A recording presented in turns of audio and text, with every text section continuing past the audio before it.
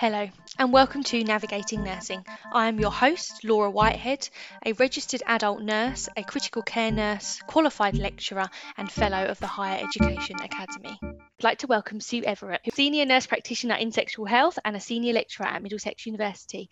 I know you're very busy with your PhD at the moment, so thank you so much, Sue, for joining me. I want to take you back to the beginning. What made you want to be a nurse in the first place? So I'm somebody who always wanted to be a nurse. I trained at a London teaching hospital. I and my flatmates that I lived with are completely put off by this.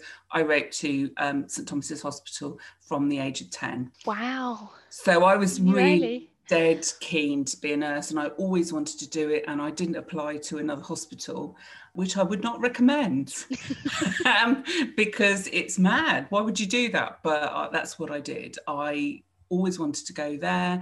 I was heavily influenced by having measles as a child and reading a Lady Bird book on nursing. So that was sort of what led me into it. I did all my sort of A-levels sort of around that, really, and nursing, and I loved my nurse training. It was good. It was very interesting. It was hard work. We were student nurses that did nights every month. It was fun, but it was very hard work. And then when I qualified, I stayed for a year. And then I decided I wanted to do midwifery. So did you always know that you wanted to do midwifery, or that you wanted to be dual registered, or was it something that you thought about during that year? In my day, I mean, it sounds my day, so it's a long time ago, and we are talking about the 80s, is that there wasn't a combined midwifery route. And I didn't want to be a midwife when I first started as a general nurse. So I decided I wanted to do midwifery because I wanted to travel and I wanted to go into sexual health. And I chose to go to Scotland. My family is Scottish, so I chose to go back home. My family are from Glasgow, and I chose not to go to Glasgow because my family lived there and didn't want to live with my family. So I went to Edinburgh. I had a great time, but I failed. I failed my midwifery. When I talk to students that fail, and I always tell them when they fail something, I say, do you know what? I failed my midwifery. And they'll go, what? Because they think that I can't have failed anything. And I've had the same. I think I failed about one module a year during my degree. And my mum jokes that I liked my nursing degree so much I did loads of it twice. Yeah. Which she wasn't wrong. But yeah, when I now, and like the course I've done since, like everyone's always very shocked. And I think actually a lot for me was learning about what people wanted. I think I spent a lot of time writing what I thought the lecturers wanted me to write, not actually what the purpose of.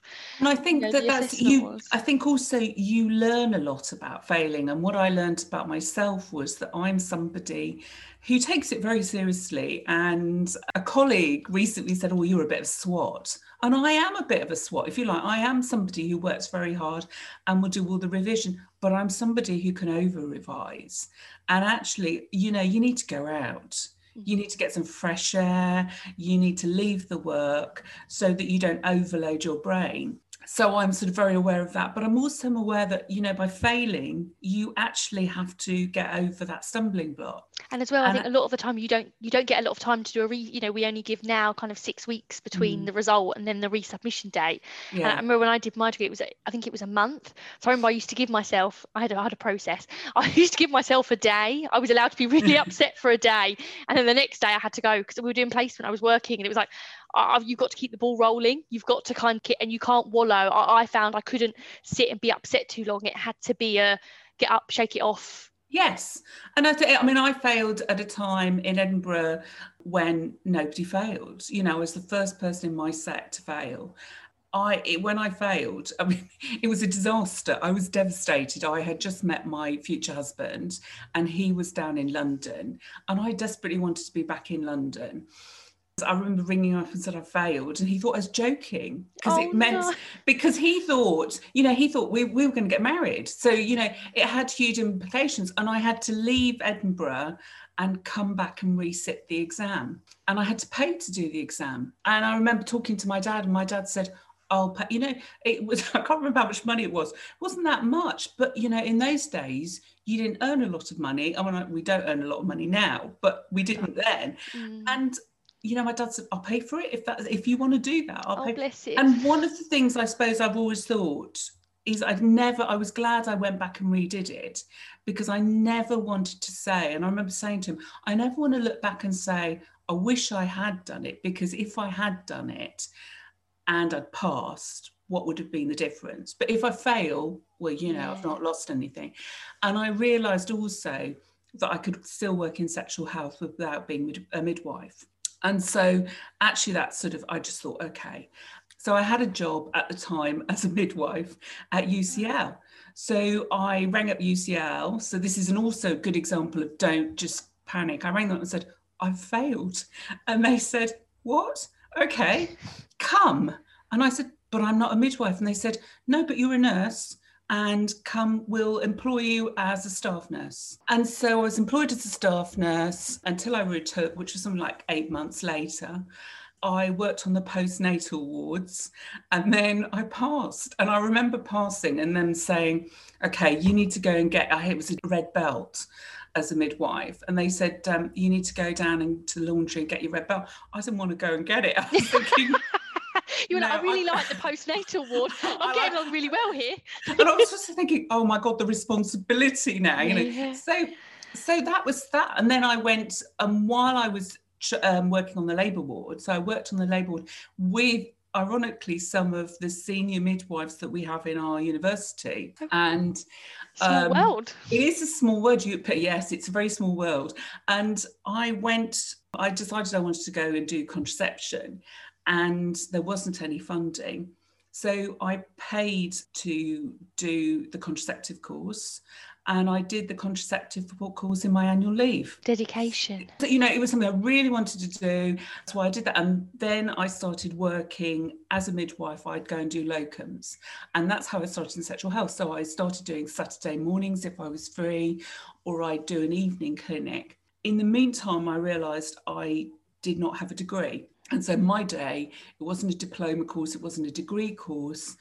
And, if you wanted to get anywhere, everybody was saying, you need a degree. And I just thought, do you know what? I've just spent 5 years of nursing training, midwifery and nursing training.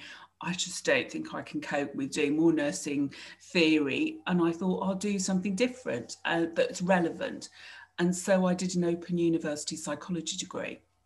So how did you decide on psychology? Was it an area that you felt fit with sexual health and kind of where you wanted to it sort of fitted in. I before that, there's a sort of gap. After working on a midwife and labour ward for quite a while, I decided that, I was getting home late at night. You don't get paid for staying over your hours. If you're doing a delivery, the baby stops being delivered at 9:30, you're there for another hour and a half writing up the notes.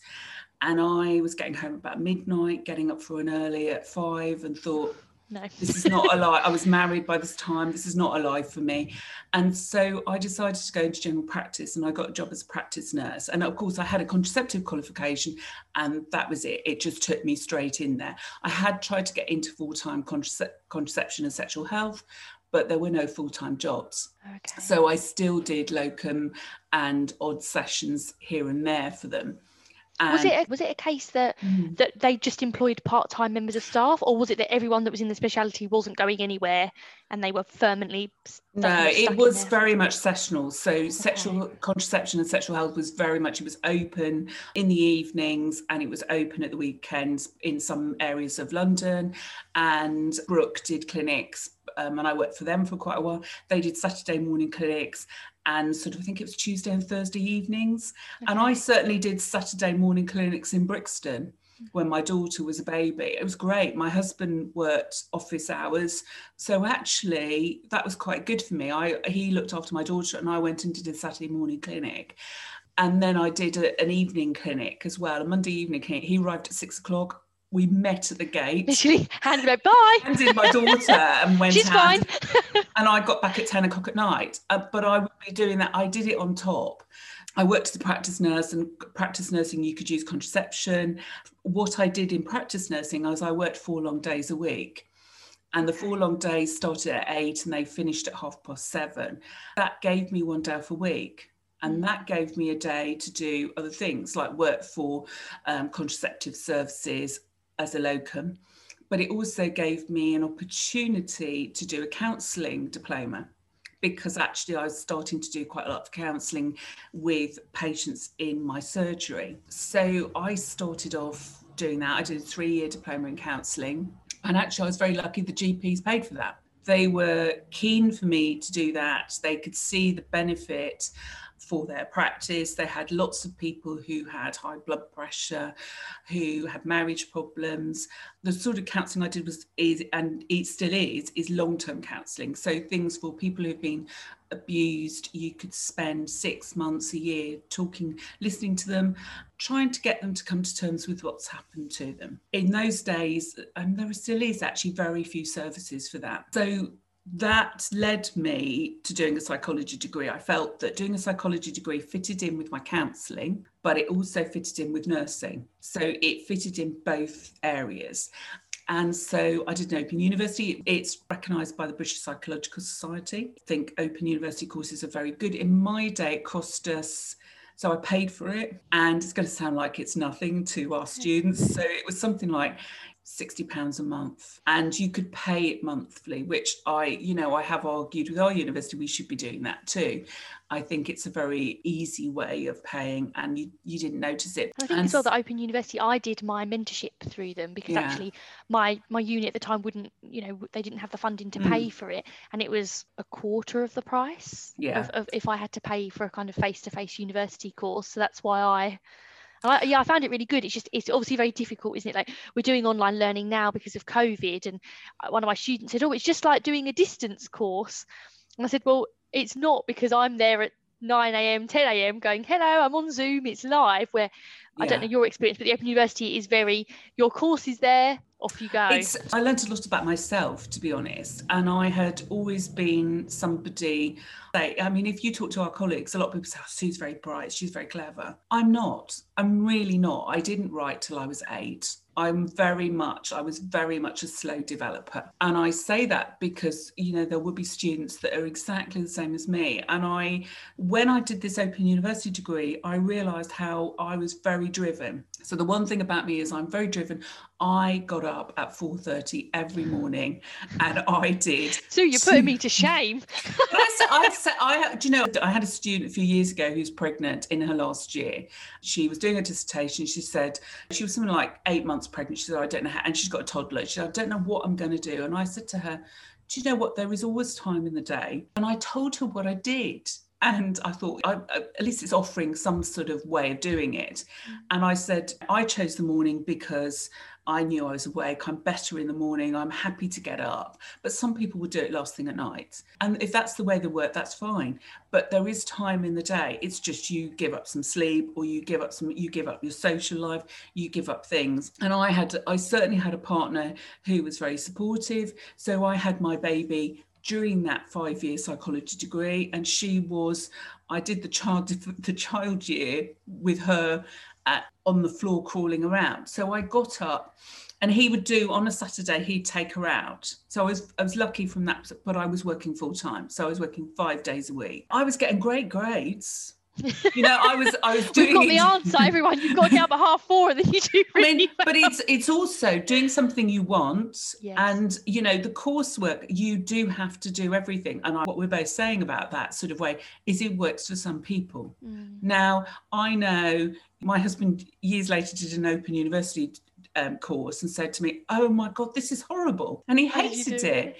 And he said, I can't do this, and I said, and I thought, because that's not the way you learn. You don't learn that way.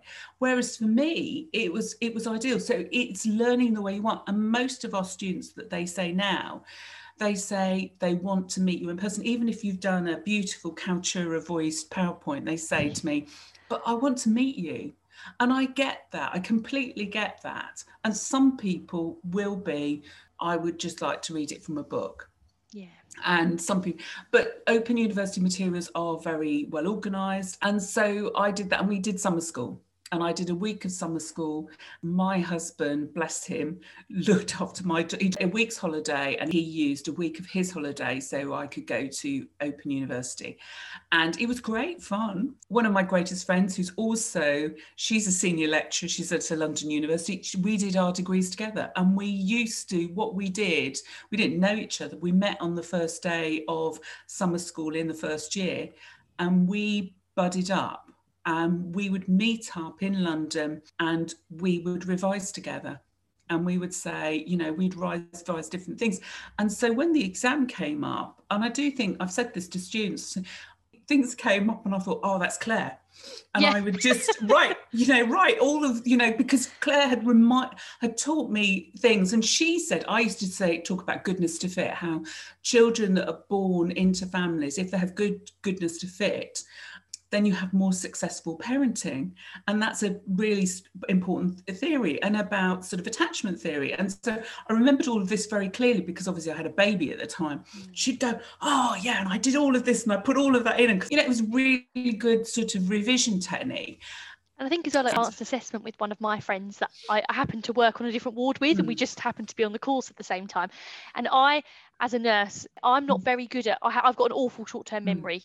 So for me, learning a new skill, I have to repeat it step by step until it almost becomes second nature. Any OSCEs or any intensive care, setting up an EVD or something, I've had to practice it on my own in like the sterile room repeatedly until it becomes that kind second nature. Yeah, before it becomes imprinted. And I remember, before my advanced assessment, me and my friend Michelle, I went round to hers and we practiced every single organ system assessment repeatedly. And then in our OSCE, it was cardiac, and she looked over at me and I thought, this is because it's my favourite. she knows that this is my favourite. But you're right, it's having that buddy and working out, I think, and being honest to yourself. Like, I know I can't cram the day before because I haven't got a good enough memory. But I've got to start a lot of time before and give myself. I don't think there are many people who can cram the day before.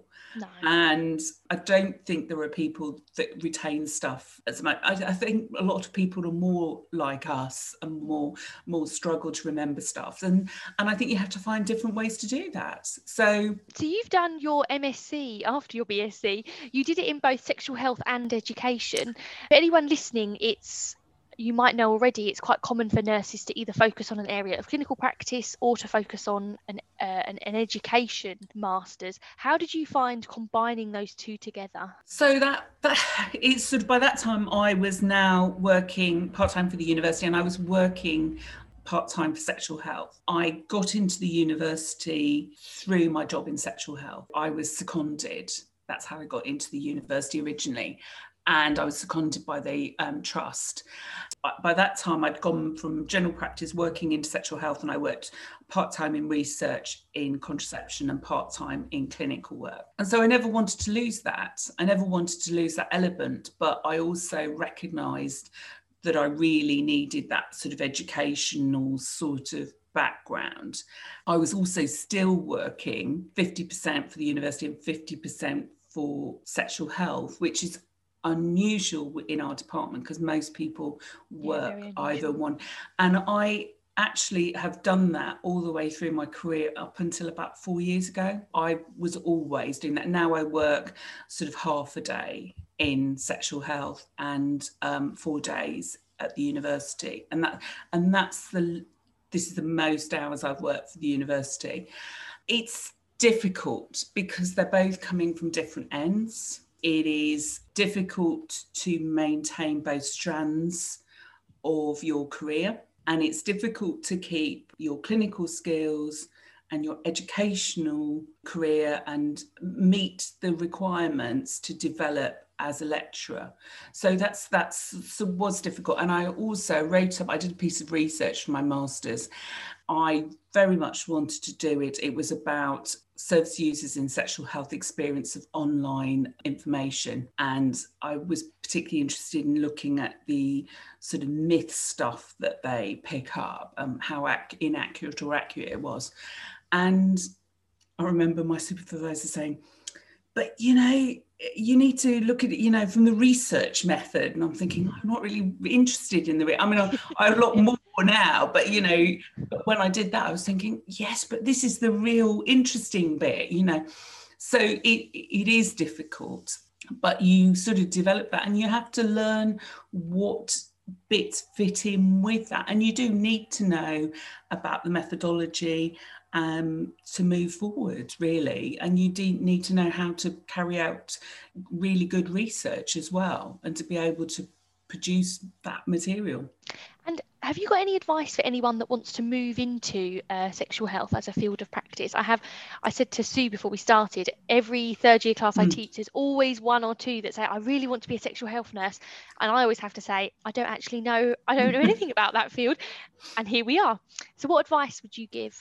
So I always get people asking, and I get students asking me that as well. And it's a really difficult one now, because so there used to be more full-time jobs. Because of the cutbacks, there are less. That does not mean it's not impossible. You can go in ways, there are areas in London that still do sessional stuff. So you could do a job in general nursing and sort of apply for sessional work. And if you had a contraceptive qualification, that would definitely help you. So if you're a midwife or an adult nurse, then you could do that, and that would get you in. You can apply for sexual health band 5 jobs, and they will train you up. And that will be a sort of, it's easy to train people up on site for STIs. That's an easy one. People will always do that within the service. The contraception qualification, which is what you really need to develop, the combined both, that one there's less funding for. And there are less courses now. So it's difficult. We've had a lot of closures of services across London, and that is not good. But also there's a lot of fight back still about that. You know, people are fighting that. And that doesn't mean to say that that's future. There are also places like Brook Advisory Service that deal with young people, and they're always looking for locums as well. Mary Stopes, they're a charity. They do abortion and contraception. You should look at all of those sort of services. I would also say, if you go into sexual health, you should have a positive outlook about abortion. So if you feel strongly against abortion for religious reasons, this is probably not the area to go into. You're going to be dealing with that subject. And that you would get asked that at an interview as well. And in terms of getting, the contraception course, if someone wanted to do that before they actually got a job in sexual health, is it like other courses where you have to be working in the area, or you have to have someone to be able to sign you off, or can it be done if you're working in a different... We do now offer the course without clinical placements. You can do the theory. So you could do that, and that's one way. It's going to make a lot more sense if you perhaps have got a lower band job, like a band 5, and you do contraception and sexual health, and they're more likely to give you a placement. I mean, the problem is when I did it, placements weren't charged for. Now they charge for placements. So that's another added thing, as the course is charged for and the placement's charged for. And we don't have any jurisdiction on that. We can help you try and find a placement, but places are short of nurses. So as well as being less service, they are looking for nurses, but you do have to be prepared to start at the bottom and train up. And if nurses were newly qualified and they knew they wanted to end up in sexual health, was there a particular area that you would recommend for them to, apply for their first job, kind of almost as a gateway, or to help them develop the skills to then... I mean, I think practice nursing is a good sort of gateway. You could go into a genital urinary medicine or an HIV area and sidestep, because they're all sort of there.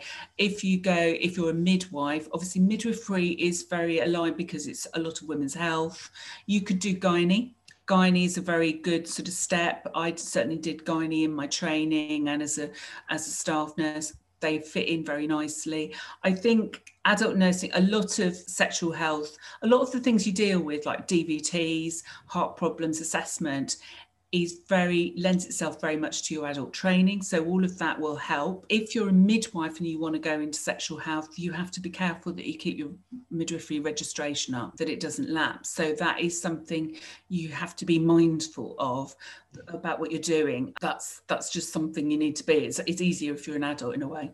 And you are a very established author of books and journal articles. How did you start writing materials for publication, and what pieces of advice have you got for anyone that would like to publish in the future? So I started off because many years ago, somebody said to me, you should write an article. And it was just as simple as that. I wrote a piece about sexual health.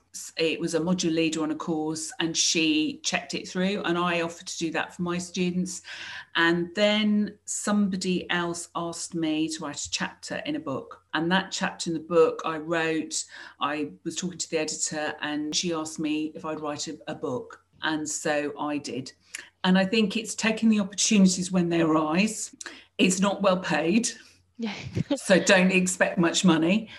I have helped lots of people write chapters, and I would say if you do, that is about being organised and setting yourself deadlines and keeping to those deadlines so that it doesn't you don't leave so much with short amount of time to do. You know, like that essay that you do at midnight when you're supposed to hand in.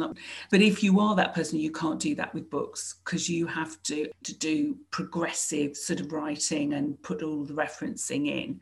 So you have to be organised and break it up into small chunks and do a little bit frequently, I think. Did the editors give you an idea of what they wanted you to write, or was it literally, we want a book on this area?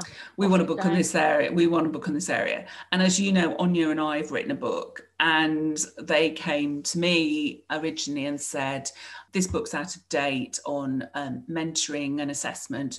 Would you write one? And I thought, will I? I thought, will I? And I thought, do you know what? And Anya used to sit opposite me in the Williams building, and I thought, oh, I could do it with Anya. And Anya said, oh, really? And I said, look, we could do half each. And half each immediately makes it easy. So we both, dividing it up makes it much more copable.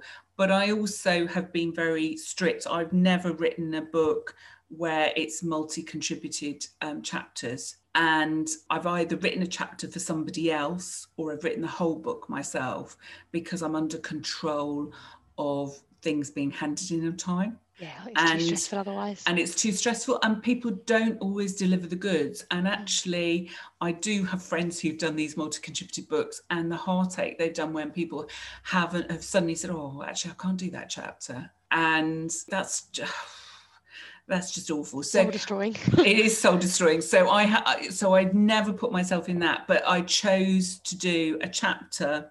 So with the last book, I've chosen to do that with somebody that I knew she would be coming up and she would find it useful. And at the moment you're doing your PhD. What advice have you got for any nurses or midwives that want to undertake a PhD? It's a long journey. It's a very long journey. Do something you like. Make sure that you have very good supervision. It's full of sort of peaks and troughs. I think a lot of the time through your nursing career, and people always think you get where you do and then it's been easy. It's not easy. And this is probably the hardest thing I've ever done. And I do think at times, why the hell have I done this? You know, what on earth have I done? And it's an awful lot of your own time. So be prepared that you are going to give up your own time, and you're going to have to do that. And if you don't want to do that, make sure you do it at the right time in your life as well, because I think you've got to have that time to spare to be able to do it. Otherwise it's too stressful. Yes. Trying to juggle it all. And what are your career plans for the future? Well, I'm near the end of my career. So I think really it's getting my PhD finished.